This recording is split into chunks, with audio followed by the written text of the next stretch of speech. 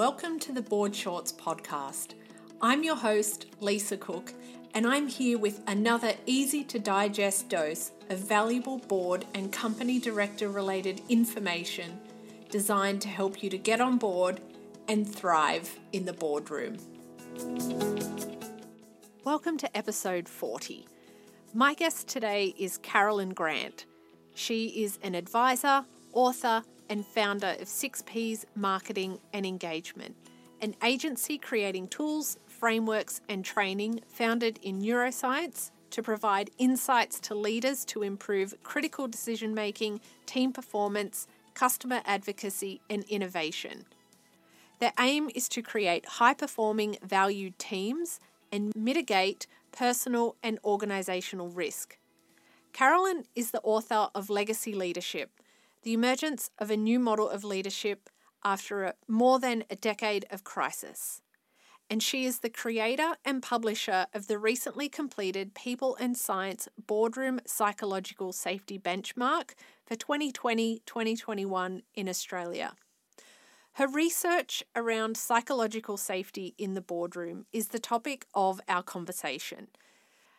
A Harvard Business Review article tells us that the highest performing teams have one thing in common, and that thing is psychological safety. And that's the belief that you won't be punished when you make a mistake.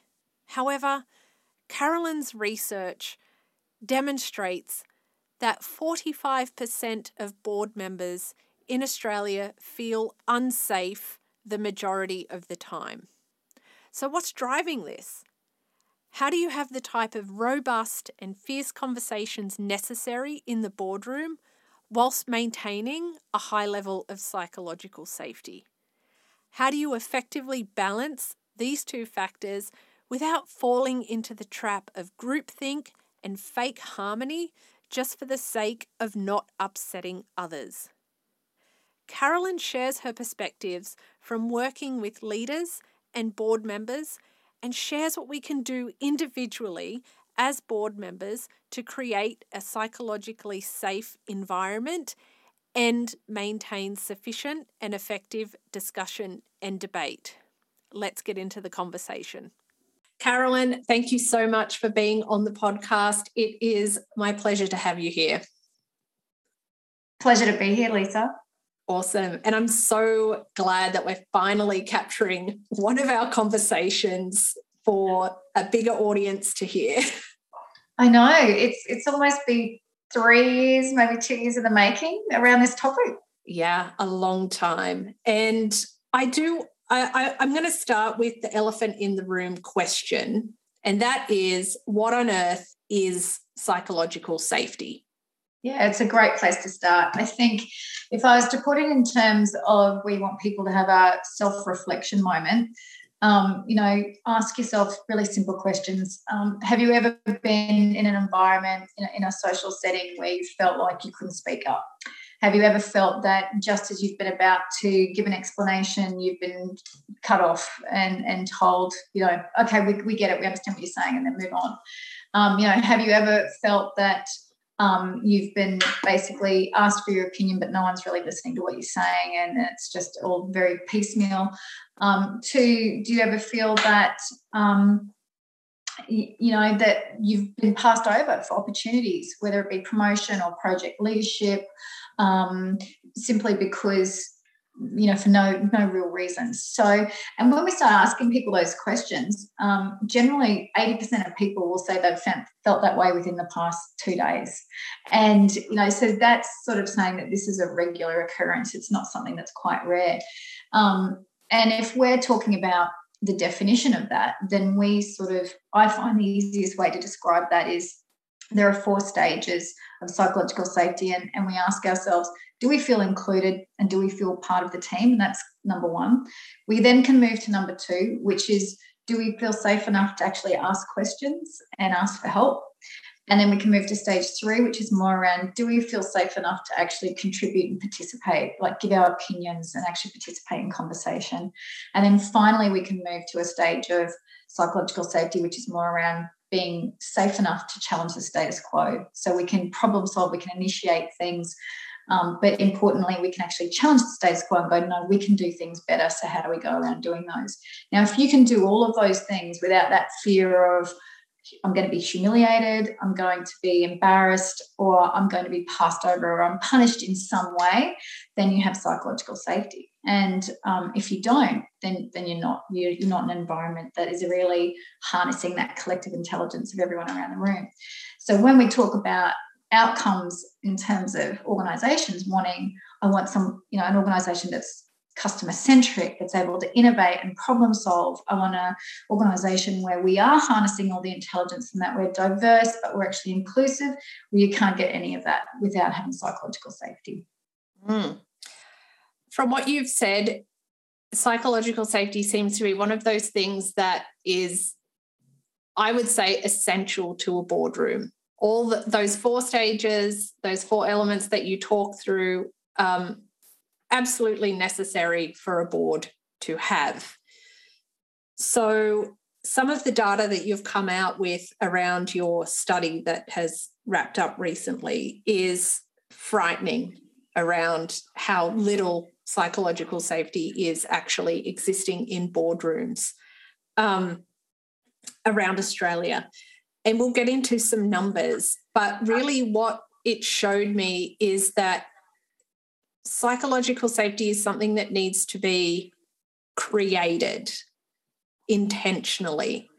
So how is it created? Yeah, great question. I think you're right. It is absolutely essential for our boardrooms. It's absolutely essential for our organisations. It's something that if we're really exhibiting due diligence, we should be measuring and monitoring. And the only way that you can create it is if we think of a graph, and on the vertical axis is trust and respect. And that's really what you need to be able to have intelligent conversations and to have a safe space for conversation in which you can take feedback, give feedback, but actually not leave the conversation. You've got safe conversation. The other is, along the horizontal axis is more around the permission that you have to actually participate. So when we look at those 3 stages, do I feel like it's safe to participate as a team member, to actually ask for help, to actually contribute, to actually challenge the status quo? So they're the sort of 3 different, elements that you have in terms of psychological safety. And so if we look at how do you create it, it's really around how do we actually build trust and respect, but also allow people the permission and autonomy to participate safely. And how can we create that environment? And from my perspective, and certainly a lot of our training, we start with, we talk about how difficult it is to change culture, but we still keep doing the same things the same way over and over again. Whereas our approach is understand the yourself, understand the emotional intelligence that you have, but importantly, how do we create safe conversations? Because they're the way that you actually impact relationship. That's how relationship impacts on culture, and that's how we establish, and can probably influence culture a lot better and a lot faster. So in terms of creating it, that's what we've got to do. We build trust, we build respect for each other where we're not judging each other, and we actually give people permission to do what they're there to do and value them in that role. So it's not the case of, well, it could be, correct me if I'm wrong, it's not like you literally need to be given permission by, say, the chair of the board to do what I think is what a board member's role is, and that's appropriately challenge and ask questions and all of that kind of thing. So is it that, or is it permission in the way of, if I act in a certain way and get a positive response, that in itself is the permission per se? Or is it both? Like, what does that even look like in real life? What are some examples maybe? I think that's a great example. I think if we're looking at permission, it's around that level of safety that we have, and the way you demonstrate that safety is by experience. It's by if someone has managed to challenge the status quo, how do we respond to that?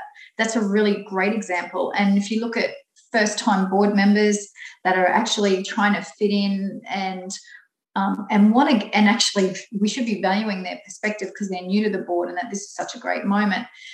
because they come with a different perspective. They're not bound by the norms of around the table that might already be there or the organisation.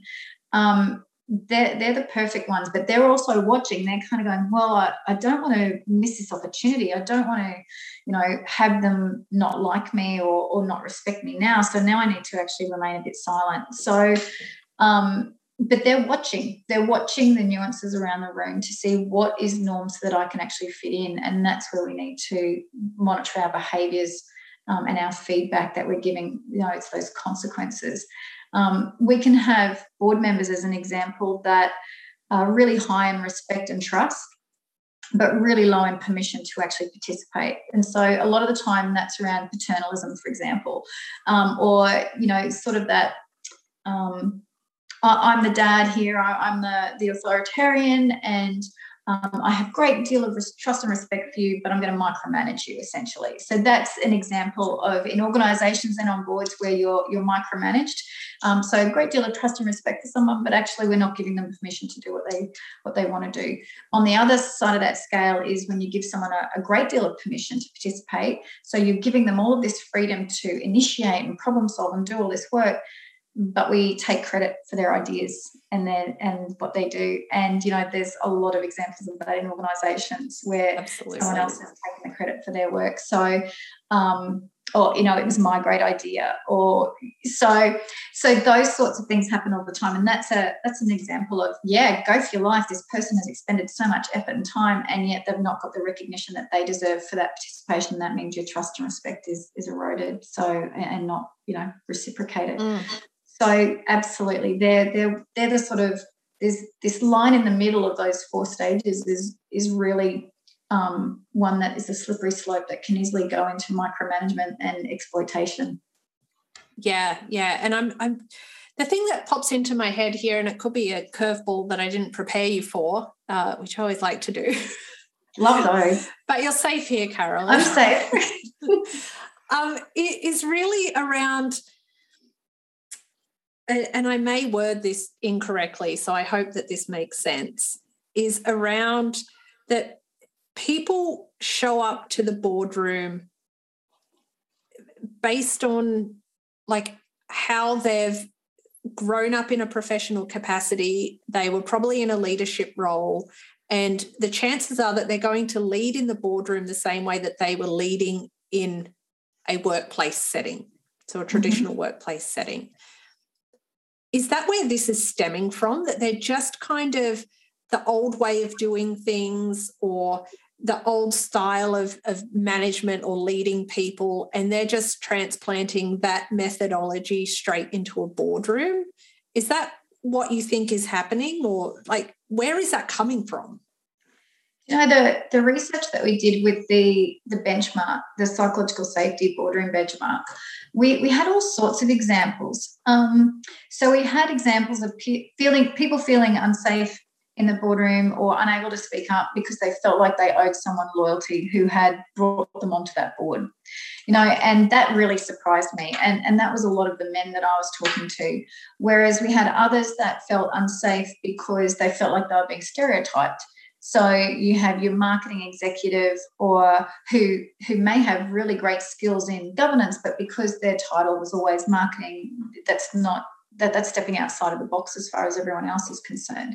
So there were those sorts of things, which basically said to them, you don't value me and you're really not optimizing all of my strengths here. And so I'm not feeling safe because I'm actually feeling now that you're not getting my opinion and you're not getting a full deal of perspectives that we should be using to actually make critical decisions.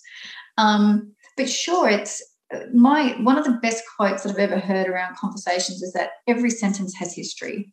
And that goes back to, there's a conversation that's been had before where someone has said something out loud and they have been punished, they have been humiliated, they've been laughed at, they've been told, that they're stupid or silly or, and that can go as far back as the classroom. So, we've all got our own perceptions, we've all got our own history, we've all got our own cultures that create who we are when we sit at that boardroom. And oftentimes it's a lot of learned behaviour from organisations, which is part of the problem.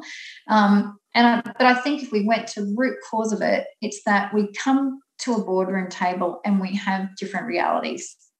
And we talk about these different realities without ever making sure that we're all congruent. So we're always at a place, majority of the time, and sometimes up to 10 different realities, where we think we're all talking to the same thing, but we're not. And then we leave that boardroom and we all have 10 different realities of what the next steps were going to be, or how that should have been recorded, or how that should have been reported, or, or how that should be measured, or how that should then be monitored. So for me, it comes back to some of the communication skills that I think we've really not valued enough in terms of upskilling in the past 10 years or so, and so now we've got this leadership crisis which has been going on for more than 2 decades, and we're not closing that gap fast enough. And unfortunately, we've got hybrid work environments now. We've got a real, we've been talking about the digital explosion. Well, now we've got even more with the hybrid work environment. And we've got all these other challenges, such as the regulatory environment that we're currently working in that COVID throws us into. We've got customers that are actually going, yeah, we're not putting up with this anymore. So, and we've got employees that are now going, you know what, it's actually worth it to quit. We're not staying here any longer. There's better things. Why would we stay? And from a board perspective, we've got issues because so many of us want those non-paid executive roles, and that's decreasing every year. How many volunteers or non-paid executives are actually willing to take these roles and be exposed to risk that they really can't afford to be exposed to by the other 9 or 10, 11 people around the boardroom table. So So, yeah, it's a combination of all the, everyone has a different experience that they're bringing to that table. But to me, the biggest issue is that we're not having that shared reality, and we're leaving the boardroom with that unshared reality too, and that's just creating those water cooler conversations, those conversations that might be out at the golf course, the conversations that might be in the car park, and we're not actually, getting some real congruence around that table, which is such a shame. Absolutely. And it's such it's so much a heart of so many issues that, and it can be easily avoided with just a simple conversation of everyone coming together and talking that through. But I want to touch on this perception is reality sort of not a concept. It is what it is. That's how we exist. Our world is our perception. With psychological safety, does everyone have sort of like their own perception of what is I don't know, do you call it a good level of psychological safety, or does everyone have a different threshold? Or because I would think that there would be circumstances where, say, half the board or the majority of the board may feel very psychologically safe. And then if you have a couple of people, or even the new people coming in, and it's an environment that is very candid, that is very robust, let's call it, that I could see for many people that would feel very psychologically unsafe. So how does that get reconciled? Yeah, it's a personal evaluation. It's definitely a personal assessment. And every brain is different, so every experience is different, and therefore, yeah, everyone will have a different threshold, or what allows me to feel safe in one environment will be different. And from a leadership perspective, any leader, and on a board, I would say that the chair is that main leader. And funnily enough, it's in those conversations with the research, it was the company secretary that often identified issues prior to anybody else. So that says a lot about our great company secretaries in being able to observe what's going on around the room whilst, a chair might be trying to facilitate something. But yeah, so those thresholds are going to be different. The experiences are going to be different, and even the research said that. We had some experiences where we got to talk to multiple board members that were on a board, to the whole board, and I think that does come back to that reality of sometimes we actually don't know the impact we're having. Our intentions may be great, our impact is not understood, and we don't have that self-awareness or the social awareness to actually understand when we're creating an issue for others. That's a really big one. And we really do need to be aware of, well, what is considered a safe space, and how can we actually realise or monitor people's behaviours or how they might be responding to things, and then to step back from that and not leave the conversation but actually stay within it, but create that safe environment for everyone.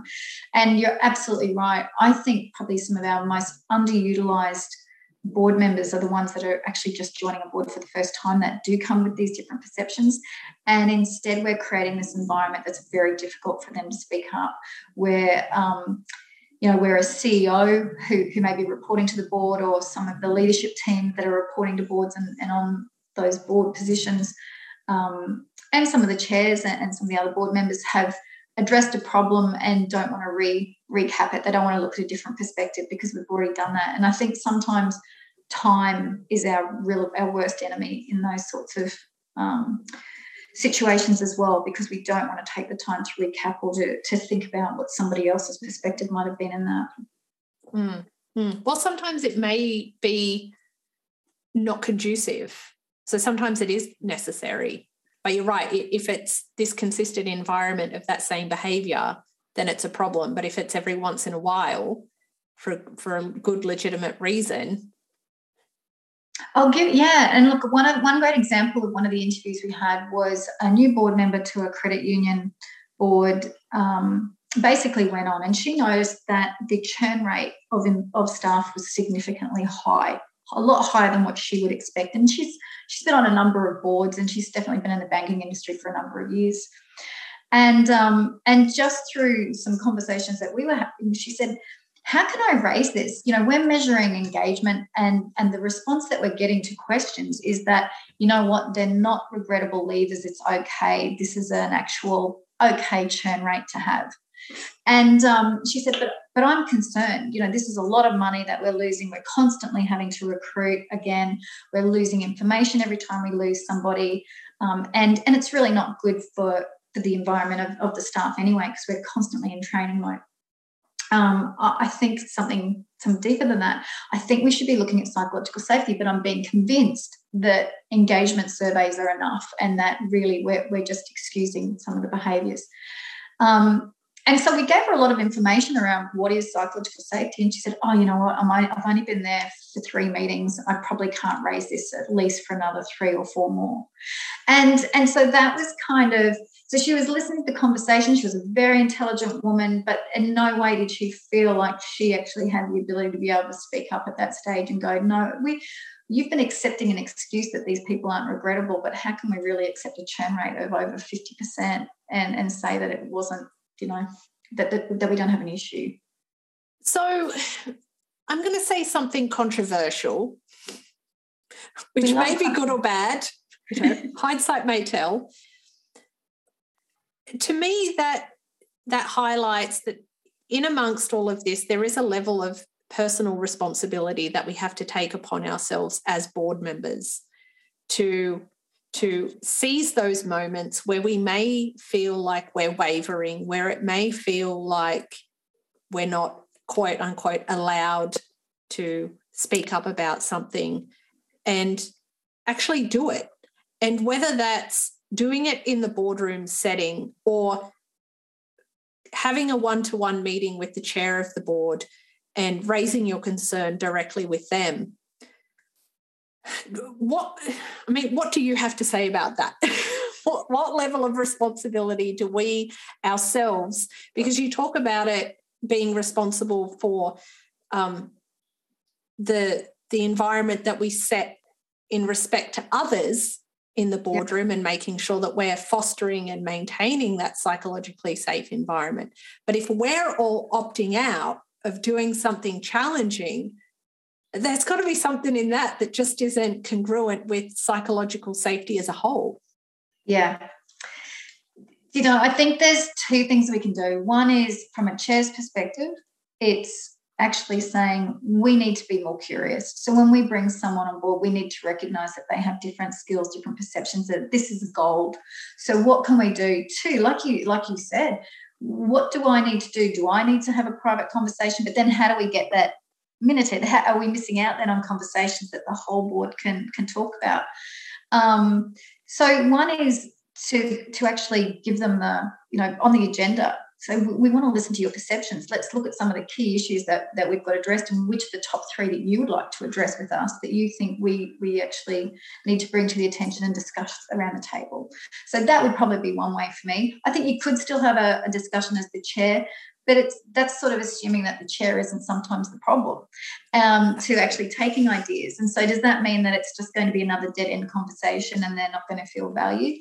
So I think as a board as a whole, you're right, it's everyone's responsibility to go, well, what have we missed? What are we not doing?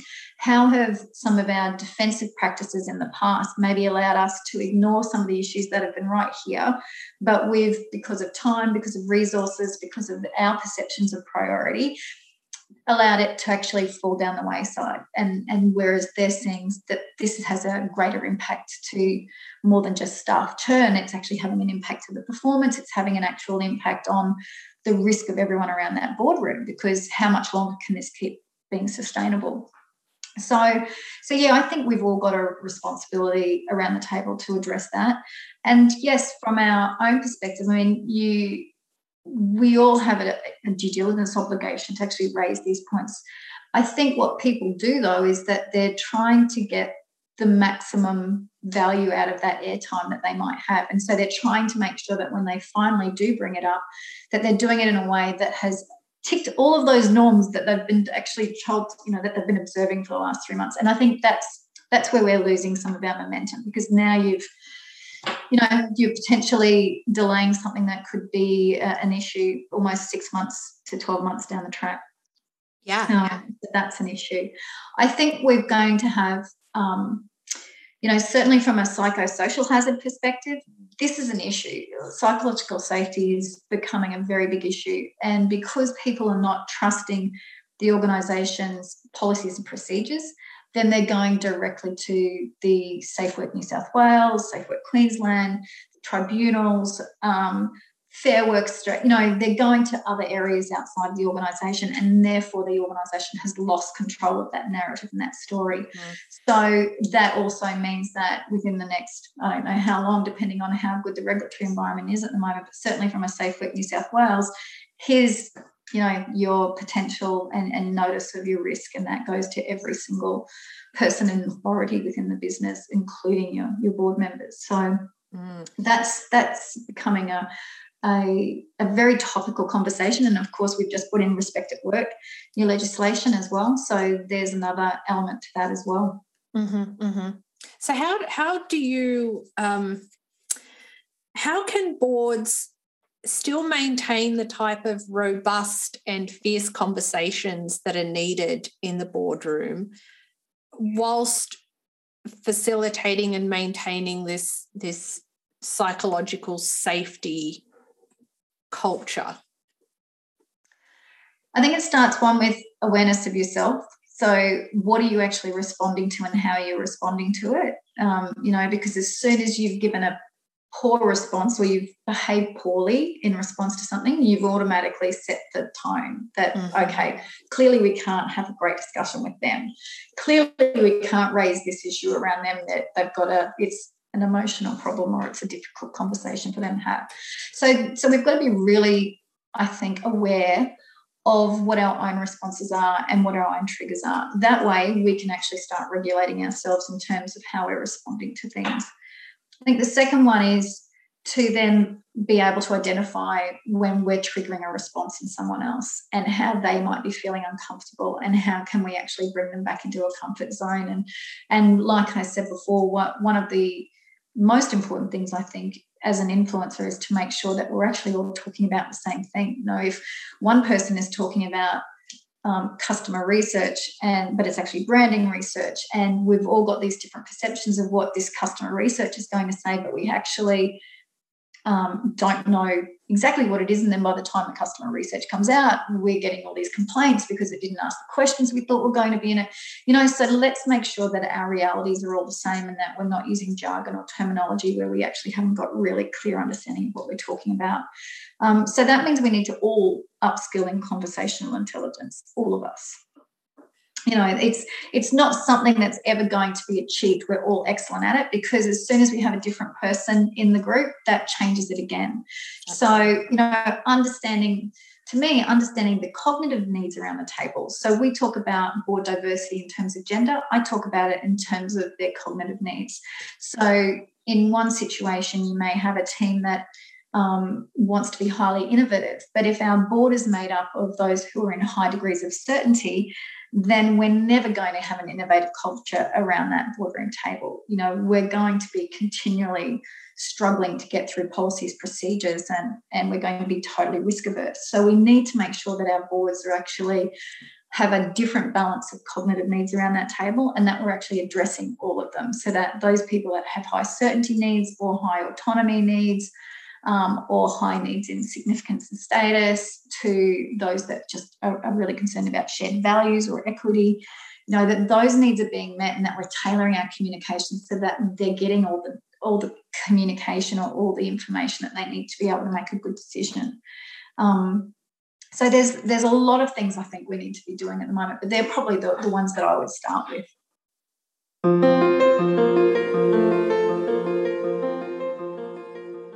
At Onboard, they believe that board meetings should be informed, effective, and uncomplicated. Imagine a solution that streamlines your board pack preparation, enhances board governance and information security, and improves collaboration and productivity. A board management solution that's easy to use from any device. Onboard provides just that solution and is the most easy to use board management platform available today.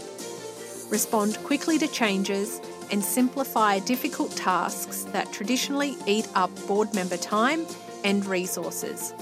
Track and execute action items with our task manager, build board packs faster than ever, send and receive targeted alerts and messages to keep everyone informed.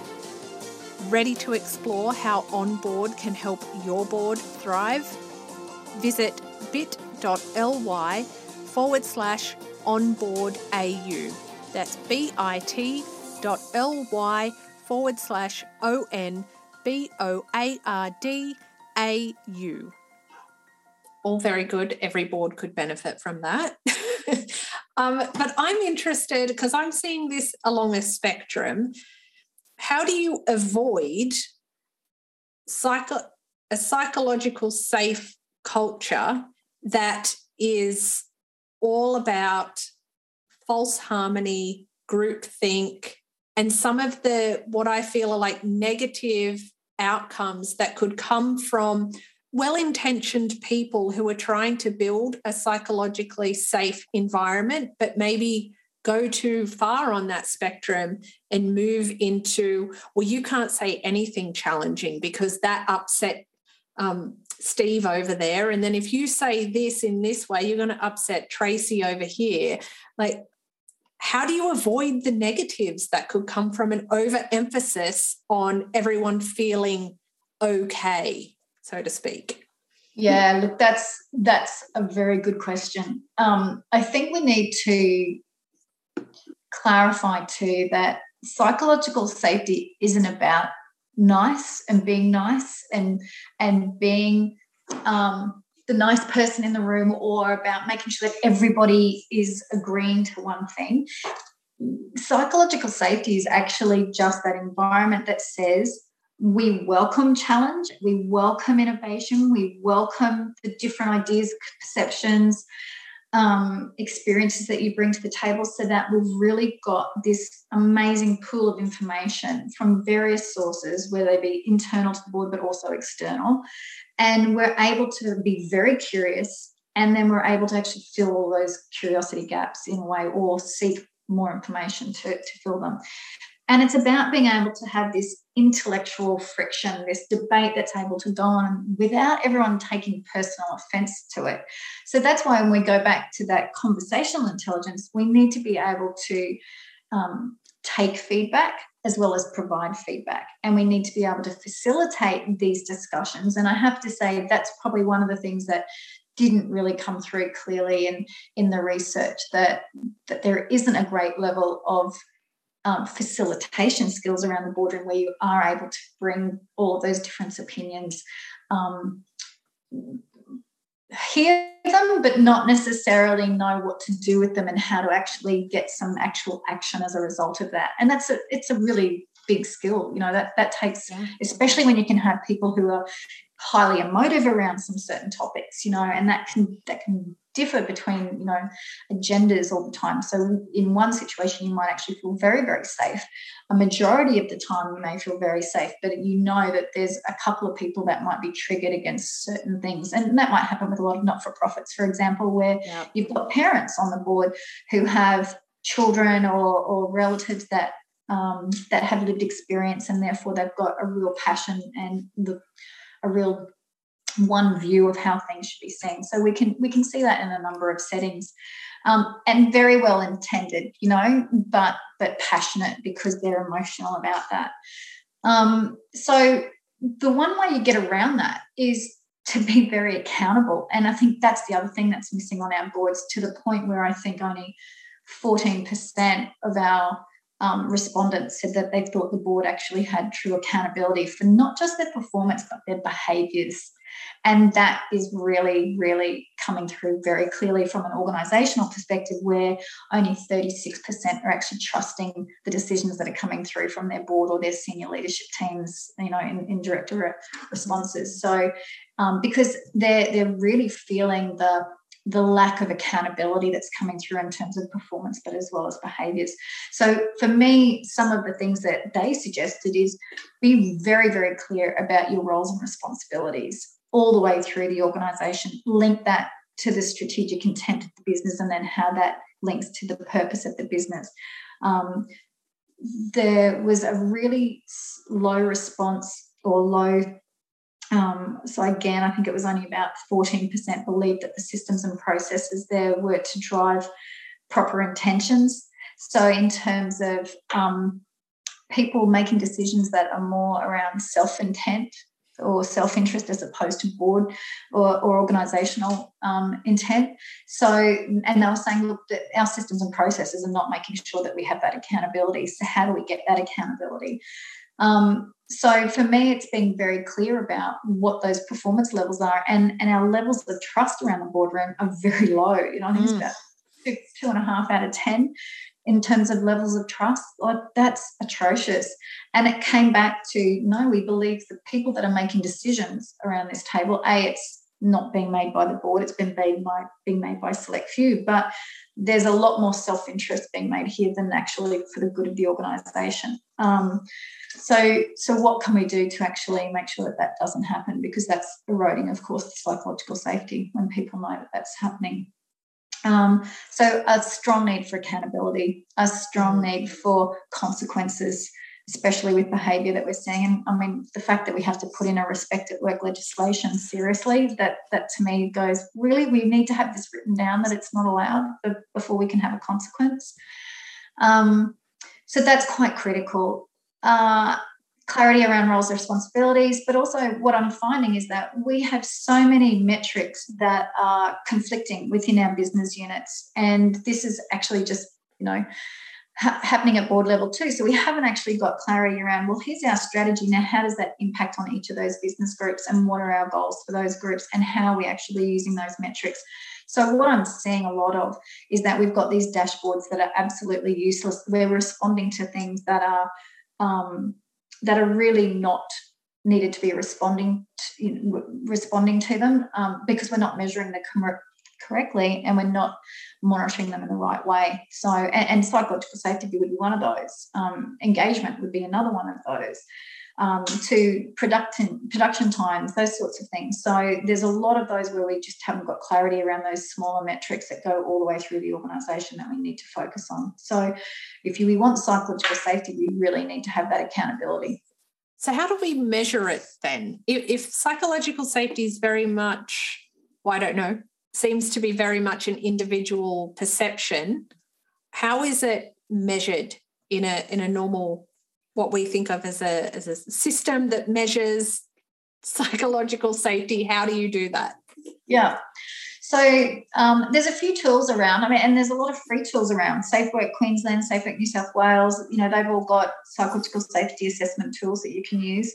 The People and Science one that we use, we go probably into a little bit more detail because we want to understand the cognitive differences of your team. And if we understand those, then we know exactly what we need to do in terms of that communication and intervention to be able to get that cohesion.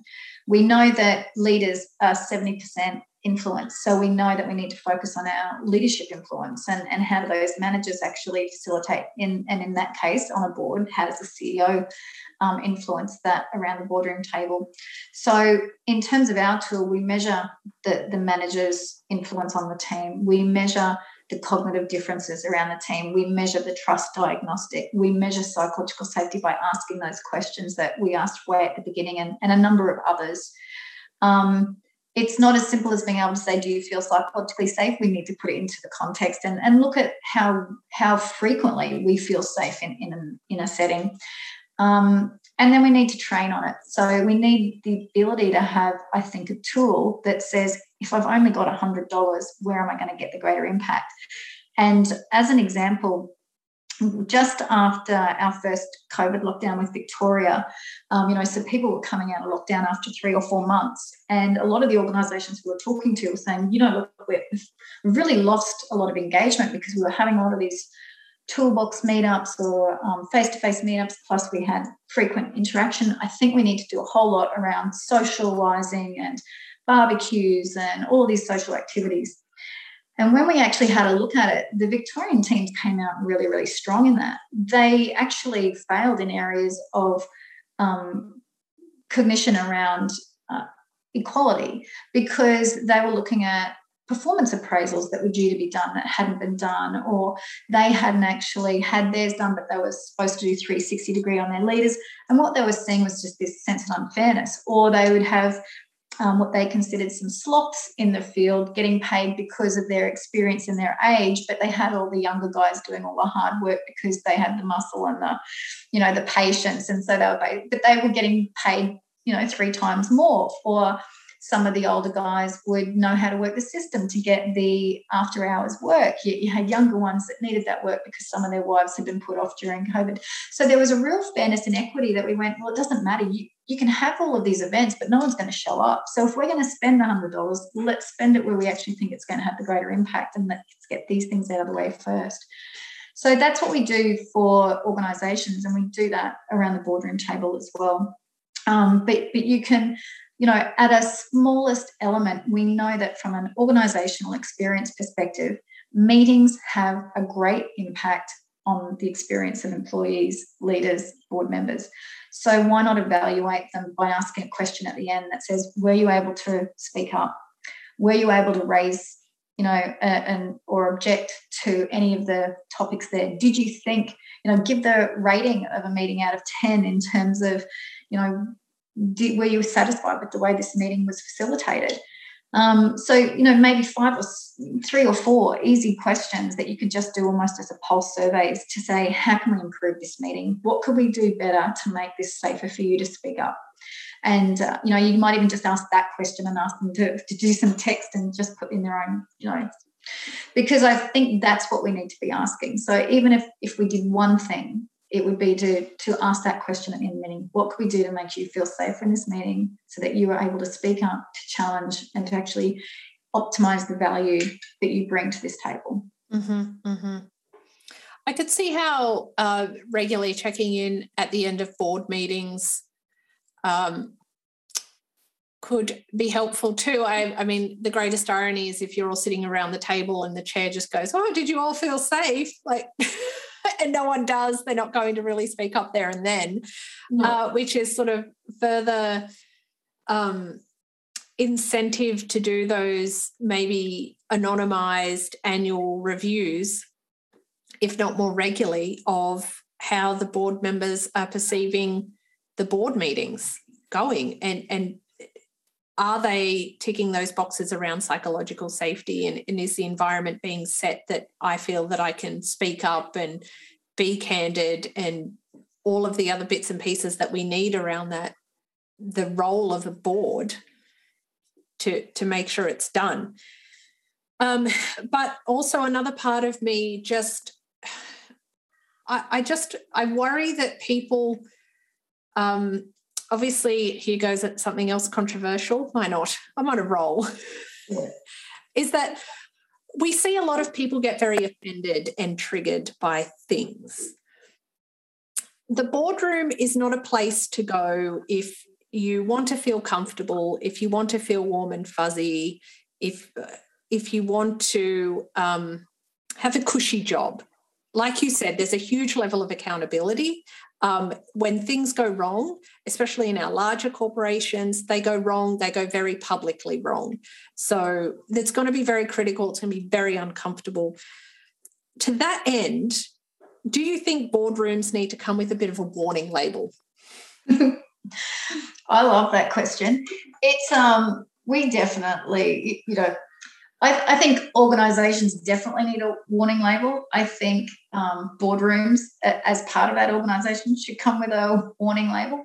To me, if we're looking at due diligence and you're not measuring and monitoring psychological safety, you don't know what your future exposure is going to be to a potential claim. You don't know what your future exposure is going to be to a poor decision.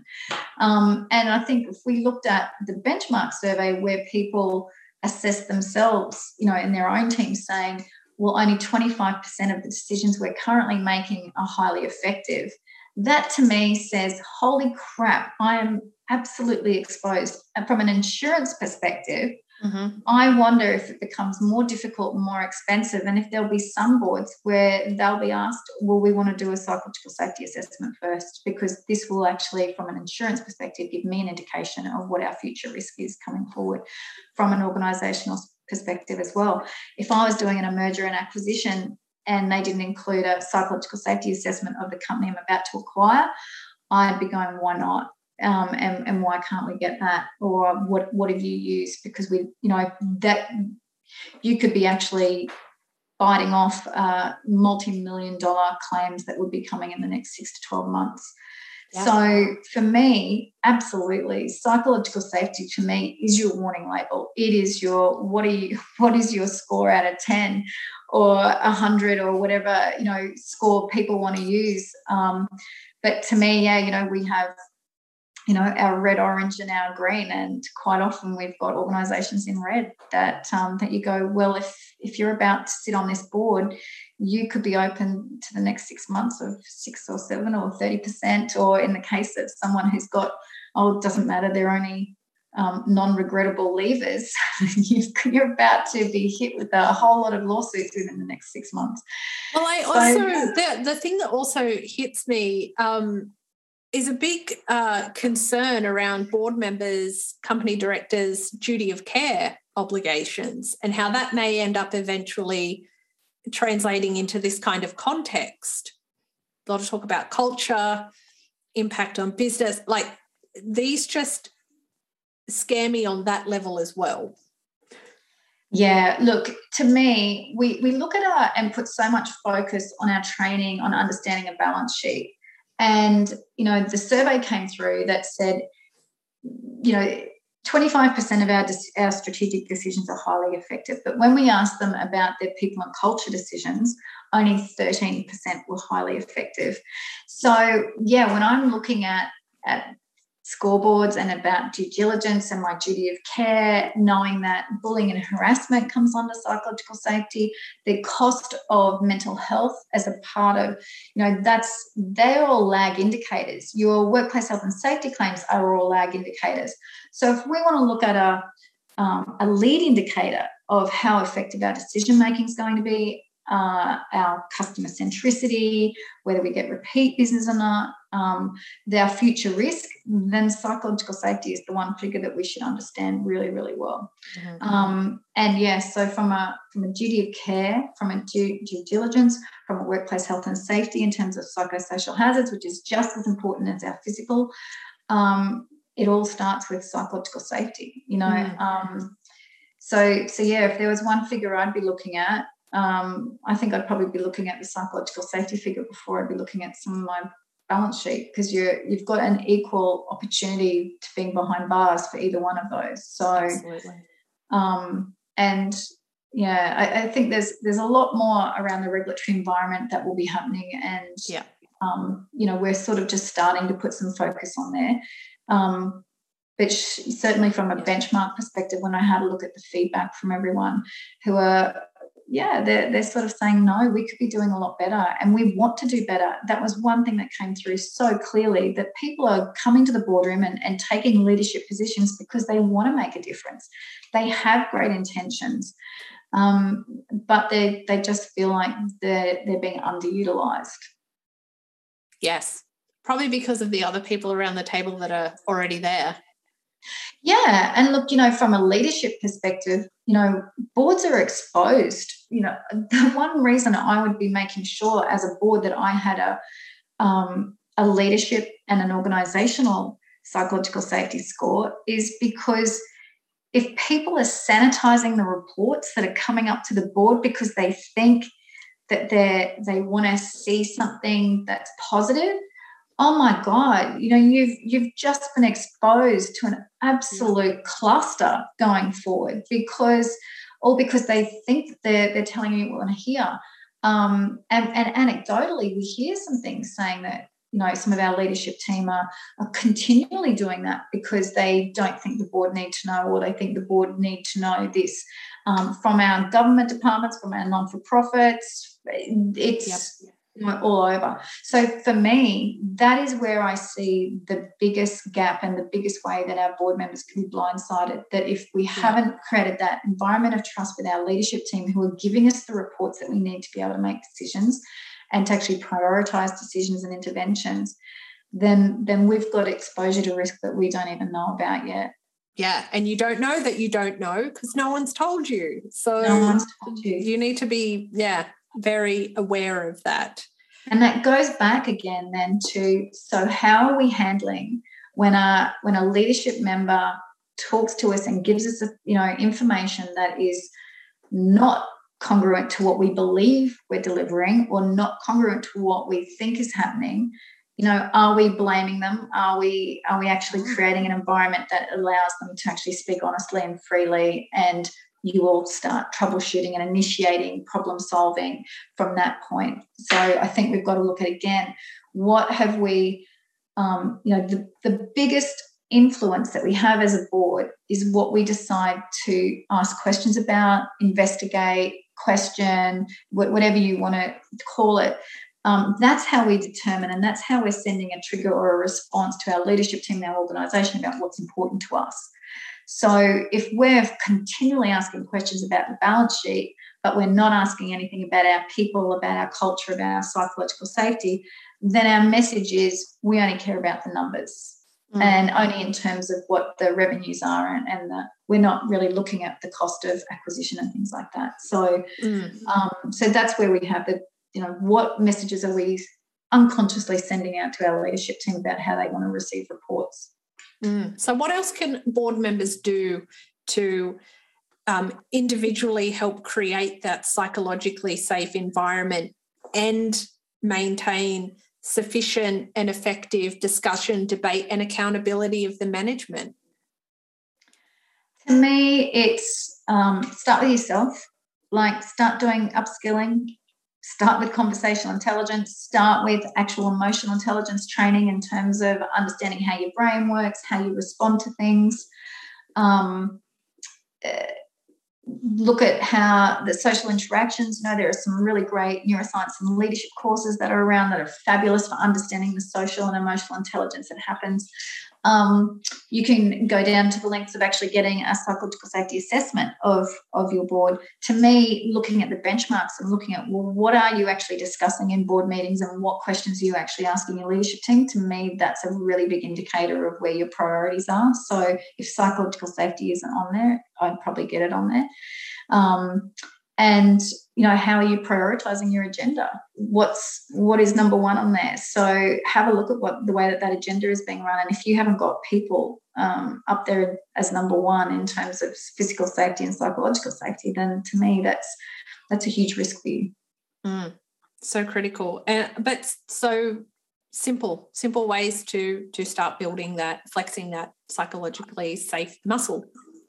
Yeah. And be curious. Don't be afraid to ask questions. I think don't ask questions for the sake of hearing the answer that you already know. Ask questions because you're actually genuinely curious and you genuinely want to make a difference. In terms of accountability and driving that, it's how do my policies and procedures and our flow of information actually support really good critical decision making. And I don't think we've ever really looked at that. We look at policies and procedures in terms, oftentimes, in protecting the board, but in fact, are they actually creating a psychologically unsafe environment instead? Because one of the things is once you have a highly psychologically safe environment, the need for governance actually drops off because that's not, you're not trying to cover anything up. You're actually trying to make the best decisions you can possibly make. So even from an organisation, the higher the psychological safety, the less you need those policies and procedures to enforce things. But for me, what we're not doing well is those behaviours. We're not following up on those behaviours and making them really critical and having strong consequences to poor behaviour. That's always the kicker, right? Every organisation, every board says we have all these values and this is our culture. And then when I say, well, what happens when someone breaches a value or goes against the culture? Nothing. They get crickets. Yeah. So, and the things I often hear is, well, you can't get rid of me. It's not in the Constitution. And you're like, what? Oh, you mentioned a code of conduct, but it's not actually referenced anywhere else, and you can't do anything about that. So we get little things like that. Well, you didn't outline it. You know, there have been cases in organisations, where because it wasn't specifically mentioned that, we don't want you to sit there watching porn on your work computer. Well, where does it say that in my policies and procedures that I'm not allowed to do that? So, there's all sorts of issues like that are still going on a little bit. So having those policies and procedures to support accountability is really critical. And in some cases that means going back to the drawing board, spend some time, maybe instead of making it a one day a year, you actually do strategy quarterly. Most of the companies that we're working with at the moment, they don't have 3-year to 1 year strategic plans anymore. They've got quarterly strategic plans where they're having to move and shape things really quite regularly. Over the past 12 months, I think we've done more realignments in strategy than anything else because we have realised that our roles and our responsibilities between our staff, between our board members are very different, between our authority and our decision-making authorities are too slow. One of the things that came through really clearly was we looked at, I think it was 2.6 out of 10 people had trust in the leadership team and the board members. But when you look down at frontline teams, that jumped to like 7 out of 10, really different. If we looked at responsiveness of organisations, there was a huge difference in that as well. So our perceptions of how we're performing and how we really are performing from a frontline perspective are very different, and we need to start understanding those gaps as well. What is the reality there as opposed to what we believe is actually happening? Fascinating. A lot of work to do for many boards, I can tell, and organisations. Yeah, but I think whilst it's a lot of work, it's actually putting the effort in the right place for once. I actually feel like we've come a full circle where we've tried all of these different things, and I saw it in customer experience as well. We tried a lot of different things, and a lot of money has been spent on customer and consumer behaviour. So it's almost like we're finally spending the same amount on our employees and our organisational behaviour. And so I think it's it's great. But I think the thing that I love about it is that if we spend the right amount of attention here, then it's, because of the correlations that we've found in terms of our quality of decision-making, customer experience, and so many of the other dashboards that we have that, we've found the lead indicator. Everywhere else we've kind of been working on the lag indicators. So for once we're actually going, well, now we're putting focus here. I think it's actually going to be easier because of the flow-on effect is immediate. Mm-hmm. Absolutely. And this research that you've done and the white paper or the report that you've come out with, incredibly valuable, fascinating, illuminating information in there with some indicators on how organisations, board members can work to build a more psychologically safe environment. How do people get their hands on this report? Yeah, so on the website, they can visit and purchase the white paper. I think there's a free downloadable presentation as well if they want to get a copy of that. So that's on the 6Ps website, www.6ps.com.au. They are also, everyone's happy. I'm really open to conversation, feedback, and just having a chat about it. So Carolyn at 6ps.com.au is the email address, so always willing.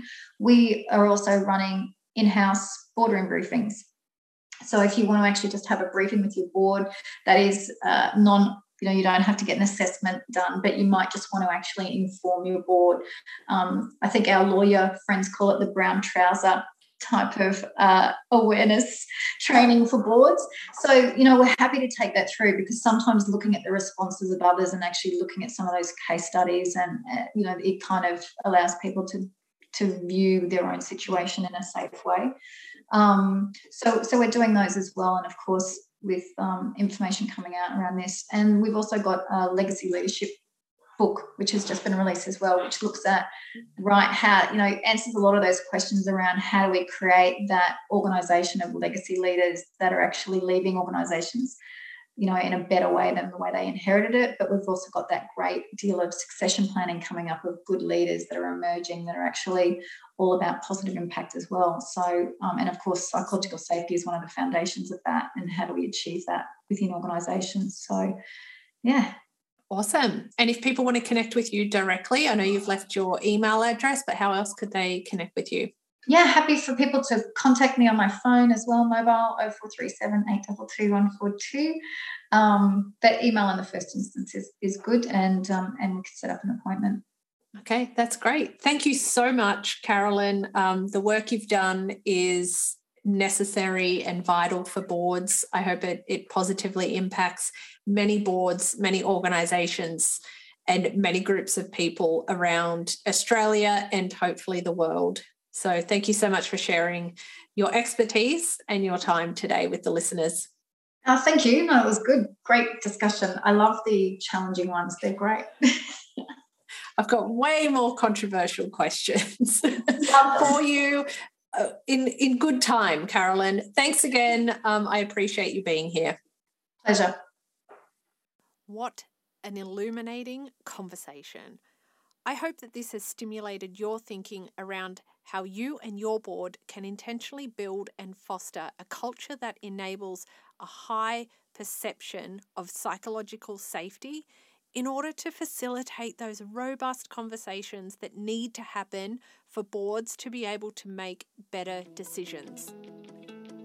You can find all of the links that Carolyn mentioned in this episode to her breakthrough research on boardroom psychological safety, and to connect with Carolyn directly in this episode's show notes at getonboardaustralia.com.au/podcast.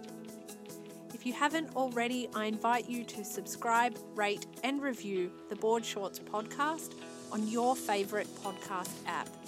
And please feel free to share that you're listening and what your takeaways are from this episode on social media using the hashtag BoardShortsPodcast. Thank you so much for listening, and I look forward to talking with you in the next episode. The Board Shorts podcast is powered by Get On Board Australia, the destination for aspiring and new board members, helping you to get on board and thrive in the boardroom.